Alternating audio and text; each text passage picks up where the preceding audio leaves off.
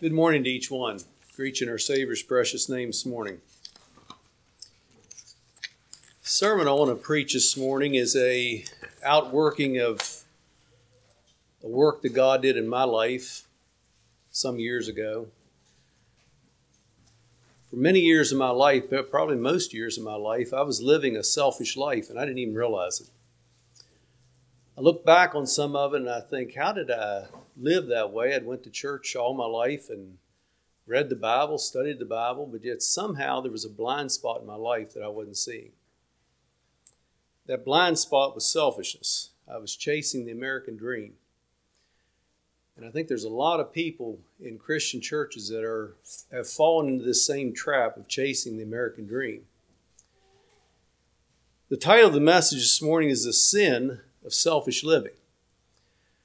Brother Kevin had asked me to preach his sermon at the Peak a number of years ago, and I hadn't got around to it before he got moved from the Peak, and I decided, well, maybe I'll bring it this morning. So, Brother Kevin, I'm getting my homework done. Question we need to answer right at the start, though, is selfish living a sin?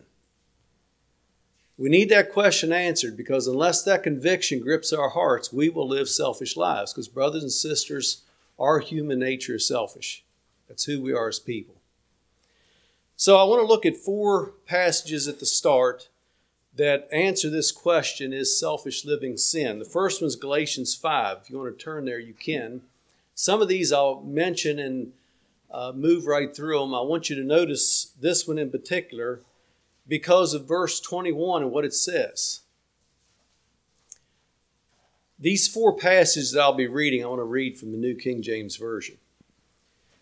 Galatians 5, the last part of verse 21 says this: those who practice such things, what it mentions ahead of this verse, those who practice such things will not inherit the kingdom of God. So that's serious. We need to look at the list that's given, and if these are a part of our lives, we need to repent.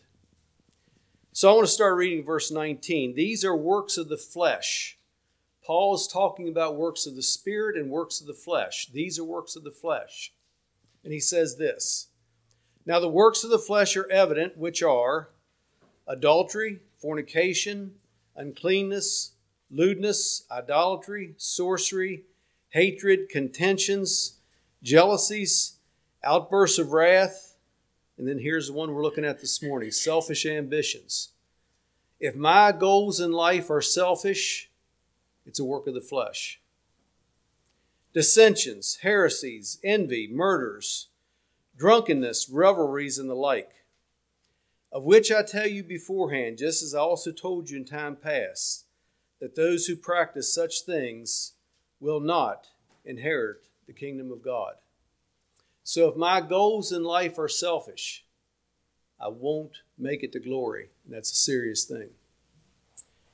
The next passage in James 5, verse 5. Now in James 5, James has some very sharp, biting words for those who are rich in this world. He gives some very serious condemnations. But then he says this in verse 5. You have lived on the earth in pleasure and luxury. You have fattened your hearts as in the day of slaughter. Now there's another version that instead of saying pleasure and luxury, says luxury and self-indulgence. Again, selfishness. Living to please myself. And he has condemning words for that lifestyle. The third passage is in Romans chapter 2. And I want to start reading at verse 5. Again, we're answering the question, is selfish living a sin? Listen to what this passage says. Romans 2, starting in verse 5. But in accordance with your hardness and your impenitent heart, you are treasuring up for yourself wrath in the day of wrath and revelation of the righteous judgment of God, who will render to each one according to his deeds. In other words, God will bring judgment based on how I've lived my life. That's what that verse is saying. Verse 7. Eternal life. He'll give eternal life to those who by patient continuance in doing good seek for glory, honor, and immortality. But to those who are self-seeking and do not obey the truth, but obey unrighteousness, indignation and wrath. So he's saying, if you're living for yourself and you're not glorifying God with your life, He'll bring judgment on you for eternity.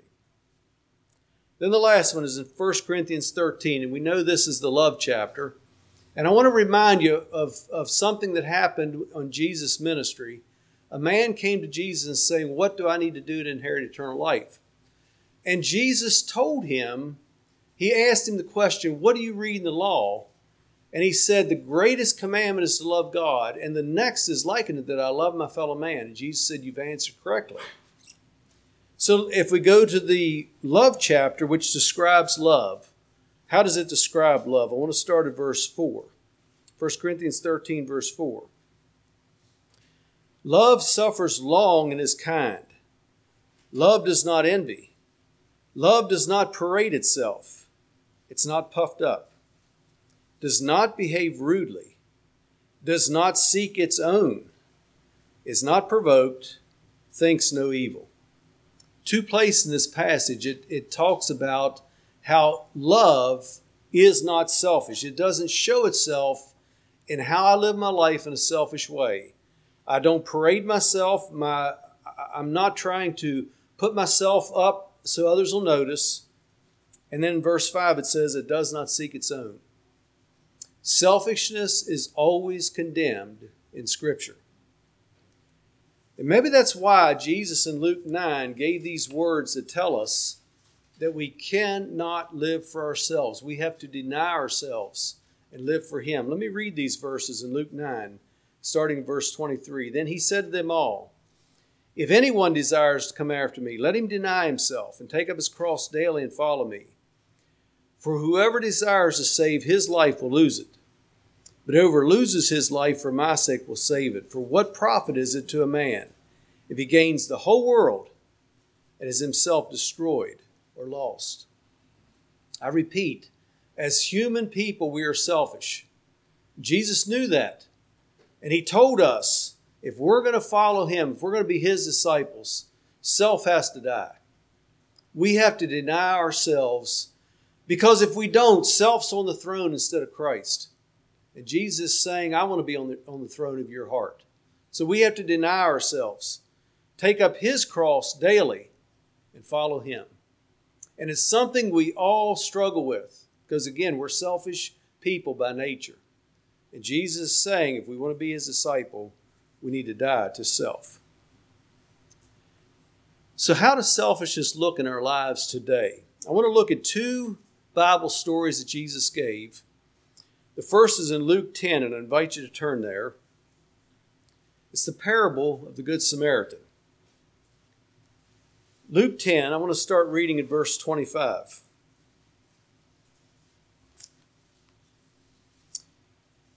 And this first part of this reading I referenced earlier, where the lawyer came to Jesus and asked Him what he had to do to inherit eternal life. And Jesus pointed him to the command of love, and then he wanted an explanation. What is this? How does it look? Let's start reading verse 25, Luke chapter 10. And behold, a certain lawyer stood up and tempted him, saying, Master, what shall I do to inherit eternal life? He said unto him, What is written in the law? How readest thou? And he answering said, Thou shalt love the Lord thy God with all thy heart, with all thy soul, with all thy strength, and with all thy mind, and thy neighbor as thyself. And he said unto him, Thou hast answered right. This do, and thou shalt live. But he, willing to justify himself, said unto Jesus, And who is my neighbor?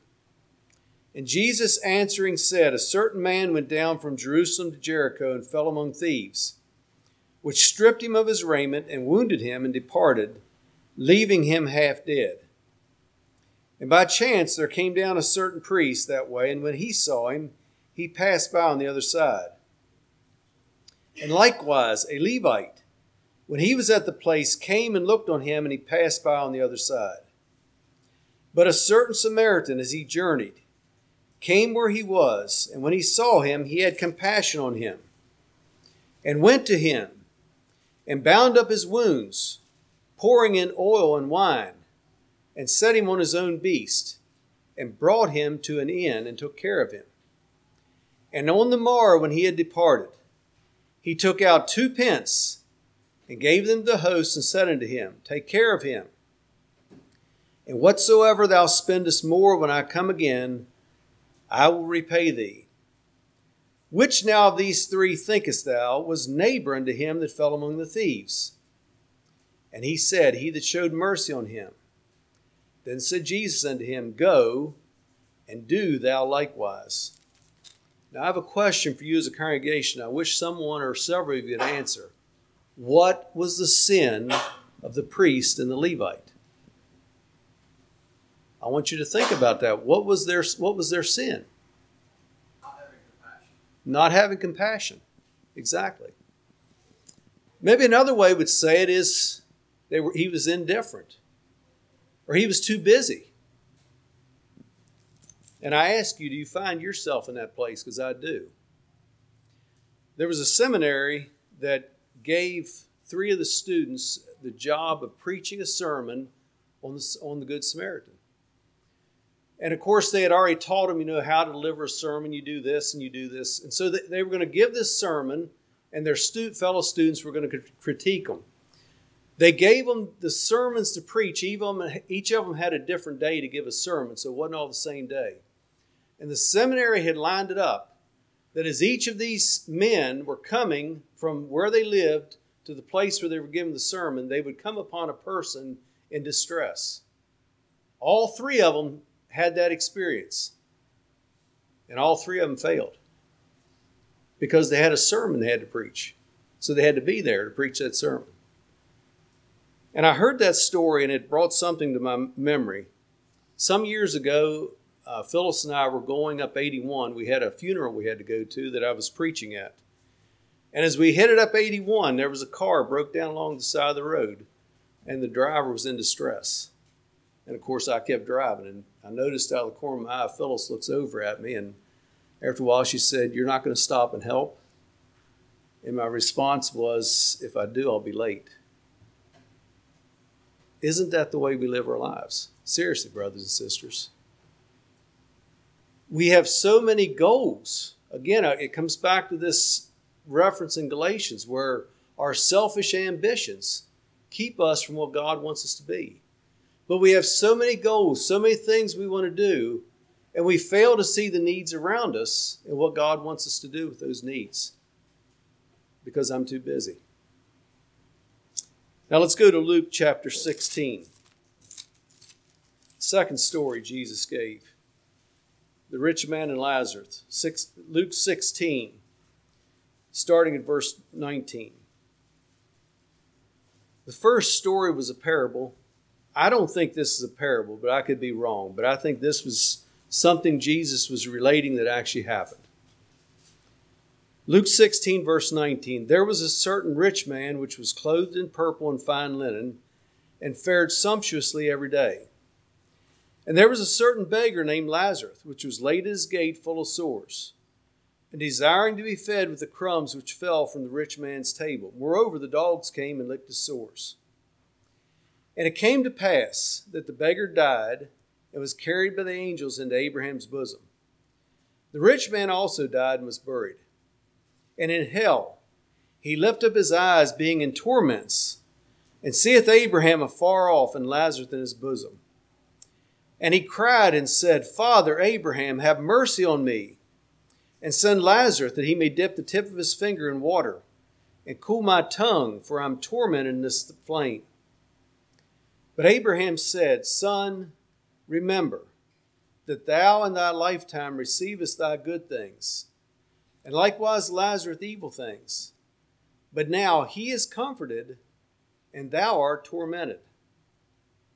And beside all this, between us and you, there's a great gulf fixed, so that they which would pass from hence to you cannot, neither can they pass to us that would come from thence. Then he said, I pray thee therefore, Father, that thou wouldest send him to my father's house. For I have 5 brethren, that he may testify unto them, lest they also come into this place of torment. Abraham saith unto him, They have Moses and the prophets. Let them hear them. And he said, Nay, Father Abraham, but if one went unto them from the dead, they will repent. And he said unto him, If they hear not Moses and the prophets, neither will they be persuaded, though one rose from the dead. Now again, I want your response. What was the rich man's sin? He obviously was guilty of sin. He found himself in hell. What was his sin? Okay, he wasn't true to his own self. He was selfish. And how did that play out? What I mean is, in what he did. That was a perfect answer, Joe, but it wasn't what I was looking for. How did it play out in his life? In what he did? You're correct. He was selfish. That's correct. That's the sin. But how did it play out in his life? Okay. Had trouble figuring out where it was coming from for a while, Franklin. Sorry. You're 100% correct. Look at verse 19. He was clothed in purple and fine linen and fared sumptuously every day. He was living in luxury. And you notice in verse 25, Abraham's response was, Son, remember, there was a time you lived in luxury, and Lazarus was in misery, and you wouldn't look out for Lazarus. It's imperative we understand what happened in this story. There's some verses in 1 John 3, verse 16 to 18 that are sobering to me. I love the book of 1 John because John is so clear and so exact in his writing so that we can understand what he wants. And he says this in verse 16, Hereby perceive we the love of God. This is how we understand the love of God. Because he laid down his life for us. And we ought to lay down our lives for the brethren. He's saying, you understand love. God showed it to you. He sent his very best so that we could be saved. And you understand love because of that. That's how we understand love. But then he goes on to say this, But whoso hath this world's good, and seeth his brother have need, and shutteth up his bowels of compassion from him, how dwelleth the love of God in him? My little children, let us not love in word, neither in tongue, but in deed and in truth. He's telling us if we see needs around us, I think it's within our neighborhoods or within our world, if we see needs, we have the ability to do something about that need. And we continue in verse 19, as this rich man did, to live sumptuously, live luxuriously, just live selfishly, and aren't willing to meet those needs. John asks the question, he says, does God's love really dwell in you? Is it possible that God's love is in you if you're not willing to do the same thing he did for you? God was willing to give his best for you. He was willing to give sacrificially for you and for me. I don't mean to just say you, for me. He was willing to do it for me. Now, when I see needs around me and I shut up my bowels of compassion and I say, but you know, I got to buy this nice car or this other farm or whatever, and I don't have money to give. He's saying, is God's love really within us? Here's what happens as we acquire more money. When I read this and realized it really was shocking to me. In 1940, America was coming out of the Great Depression. In 1940, the average size house in America was 750 square feet. I venture to say none of us today live in a house that size. Even if you have an apartment. Most apartments are bigger than that. 750 square feet. And the average family size was 3.76. In 1970, the houses had grown to 1,100 square feet. And it was interesting. The other winter, we drove through a development in Bridgewater because they were working on a road that they detoured us. It's a development right there across from where Randall has his business. That development was built in the 70s, and almost every house in there, unless they built an addition onto it, it's about 1,100, 1,200 square feet. That's the size of the houses. The average size house today is 2,438 square feet. And it's not that the families have doubled and tripled. They've actually dropped to 3.14. When I read that, I got to thinking, I live in a 2,500 square foot house. And I thought, well, but I had 5 children at home, so I did the math. In 1940s, I could have had a 1,300 square foot house. Do you see what's happened to us? As Americans, we watch society change, and we're changing with it. And it was convicting to me. I'm challenged by the life of John Wesley. I didn't know much about him, but I've heard and read some about him. And I want to read it. I want to tell you a story that he recorded in his journal.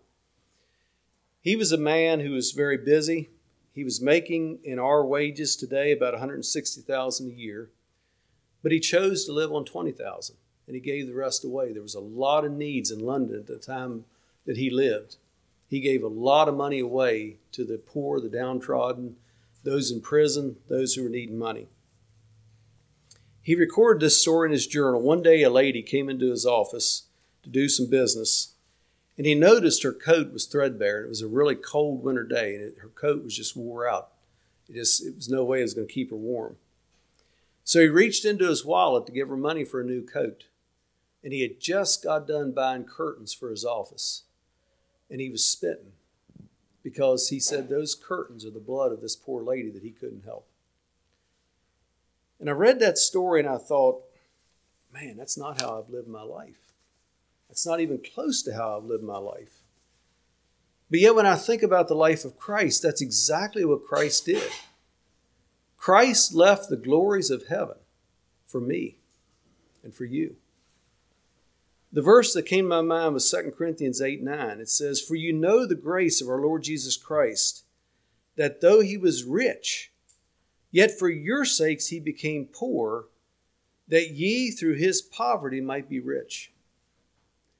Jesus left the glories and the wealth and the splendor of heaven to come to this cursed earth, to live in poverty for you and I.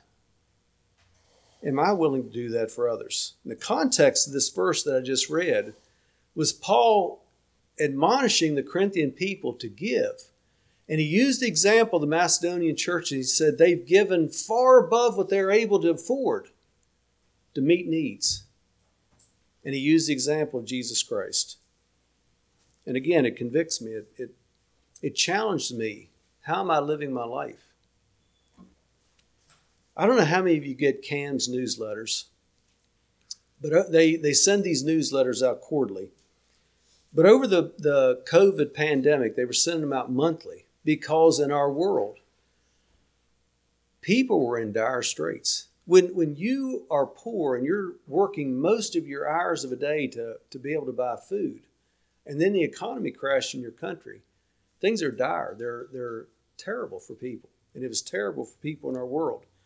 Not only was it terrible because of not being able to buy food, but these people were going into wintertime and they didn't have money for coal, for heating oil, whatever they heated with, wood, and they didn't have blankets and coats. So they're not only going to be hungry, they're cold. And I read some of those stories and it shook me because I thought, what if that were me? What if that were you?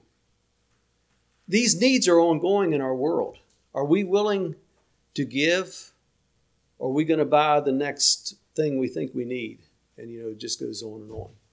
And I'm talking to myself. I'm not just preaching this to you. I'm talking to myself.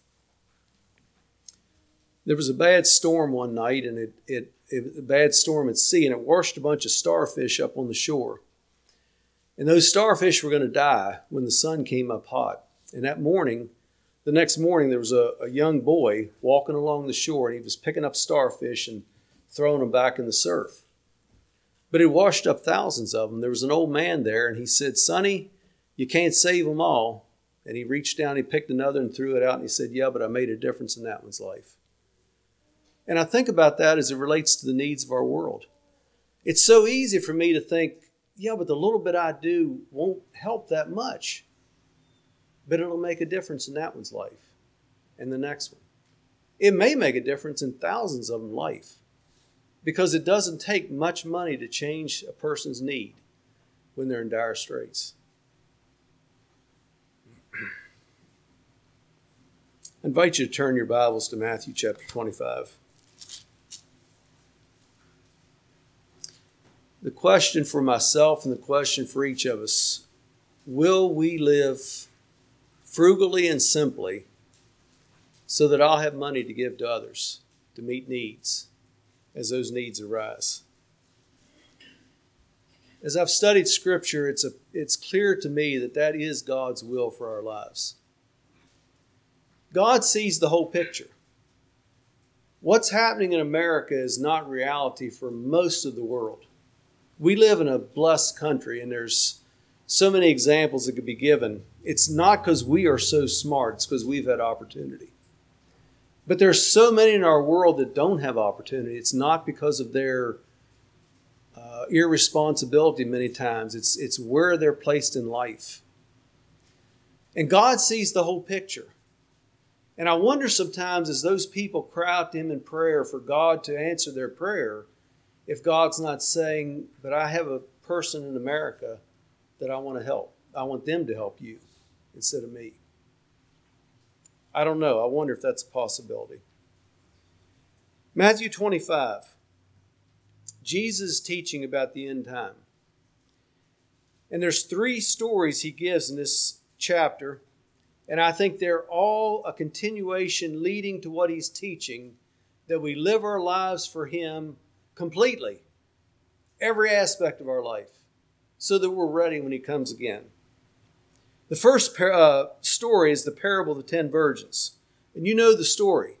5 were wise, they had oil in their lamps. 5 were foolish, they weren't ready. The point of that parable is Jesus is coming again. Be ready. That's the point. The next parable, He leads right into in verse 14, is the parable of the talents. And you know that story as well. He gave one 5 talents, gave another 3, another 2, and another 1. The 2 were faithful. They had took the talents that God gave them. They used them for His glory, and they had something to give back to God. The 1 buried his talent. And again, the point is, we have to be stewards of what God's given us. He's given us all things. Abilities, money, whatever. He's given us things. We have to be faithful. That's the point of that story. And then He gives the third story, and I want to read it, starting in verse 31. When the Son of Man shall come in His glory, and all the holy angels with Him, then shall He sit upon the throne of His glory, and before Him shall be gathered all nations, and He shall separate them one from another, as a shepherd divideth his sheep from the goats. And He shall set the sheep on His right hand, but the goats on the left. Then shall the King say unto them on His right hand, Come, ye blessed of my Father, inherit the kingdom prepared for you from the foundation of the world.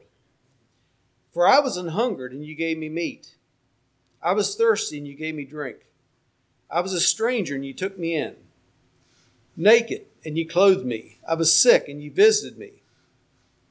I was in prison, and you came unto me. Then shall the righteous answer Him, saying, Lord, when saw we thee an hungered, and fed thee, or thirsty, and gave thee drink?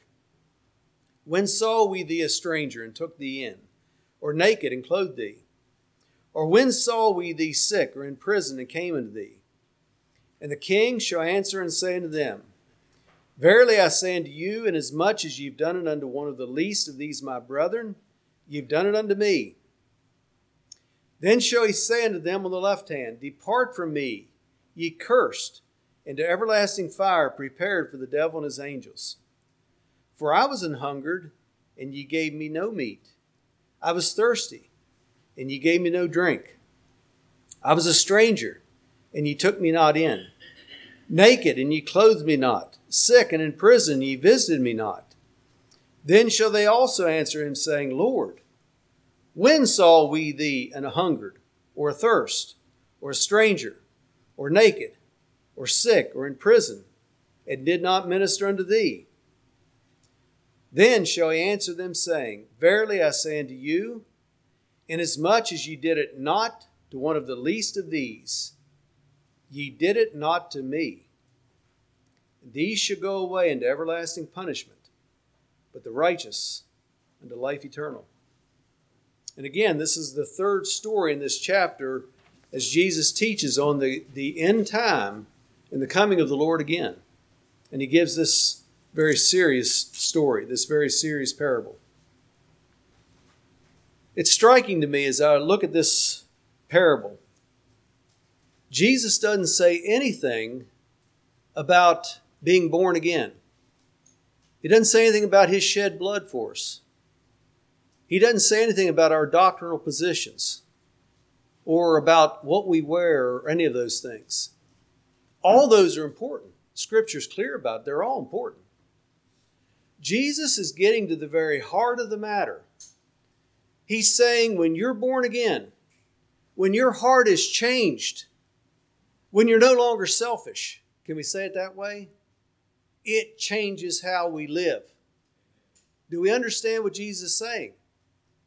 And these examples he gives are the only examples he gives as to whether we'll be in heaven or we'll be in hell. And that is sobering to me. Has Jesus' love really changed my heart? That's the question. You notice the sheep were doing these things not even thinking about it because their heart was changed in such a way they saw the needs around them and they said, we've got to do something. We just have to. They didn't know they were doing it for Christ. And you look at the goats and they're shocked. They had no idea they hadn't done these for Jesus. Why? Because they were right back there in Luke 16. They were living in luxury and pleasure instead of seeing the needs around them and where God wanted them to be. And it's sobering to me. I have to ask myself and I have to ask you the question, how am I living my life? How are you living your life? Has the blood of Christ and the love that God showed us through sending his Son, has it really made a difference in my life or not? Or am I living for self? In closing, I'm going to tell a story to challenge us to live unselfishly. It seems like war brings out the best and the worst in people. If there's a war going on, the atrocities that go on are just absolutely horrible. Sometimes it's unimaginable that people can be so horrible. But even in that darkness, at times there's light that just impresses us at how humans can be. And this story is one of greatness of how someone did. And my understanding is it's a true story. In World War II, the Germans had a rule at their prisoner of war camps that if a prisoner escaped, 10 prisoners would pay with their life. 10 other prisoners would pay with their life. And it was a way of intimidating people so they didn't try to escape. But what they would do was they would, by lottery, choose 10 people. They would put them in a starvation cell, and in that cell they'd receive no water and no food until they all died. And they died a horrible death. Well, one morning at roll call, there was somebody missing. They did a thorough search, and they realized this person had escaped. And so the horrible lottery started, and they chose 10 men who were going to die this horrible death. Well, one of the men chosen had a wife and several small children at home, and one of his other prisoners knew this. This other man couldn't stand the thought of what was going to happen to this family when this man died. And so he stepped forward and volunteered to take his place. And they granted his request. 10 men went into the starvation chamber. But something happened that morning. Generally, those 10 men went in cursing and swearing and saying all kinds of horrible things. These men went in singing. And they sang much of the time in that chamber till they died. God's not asking us to give our lives for somebody else that's starving. But he is asking us to live so unselfishly so that we can meet the needs of those around us. And I ask, is that how we'll live? Shall we have a song?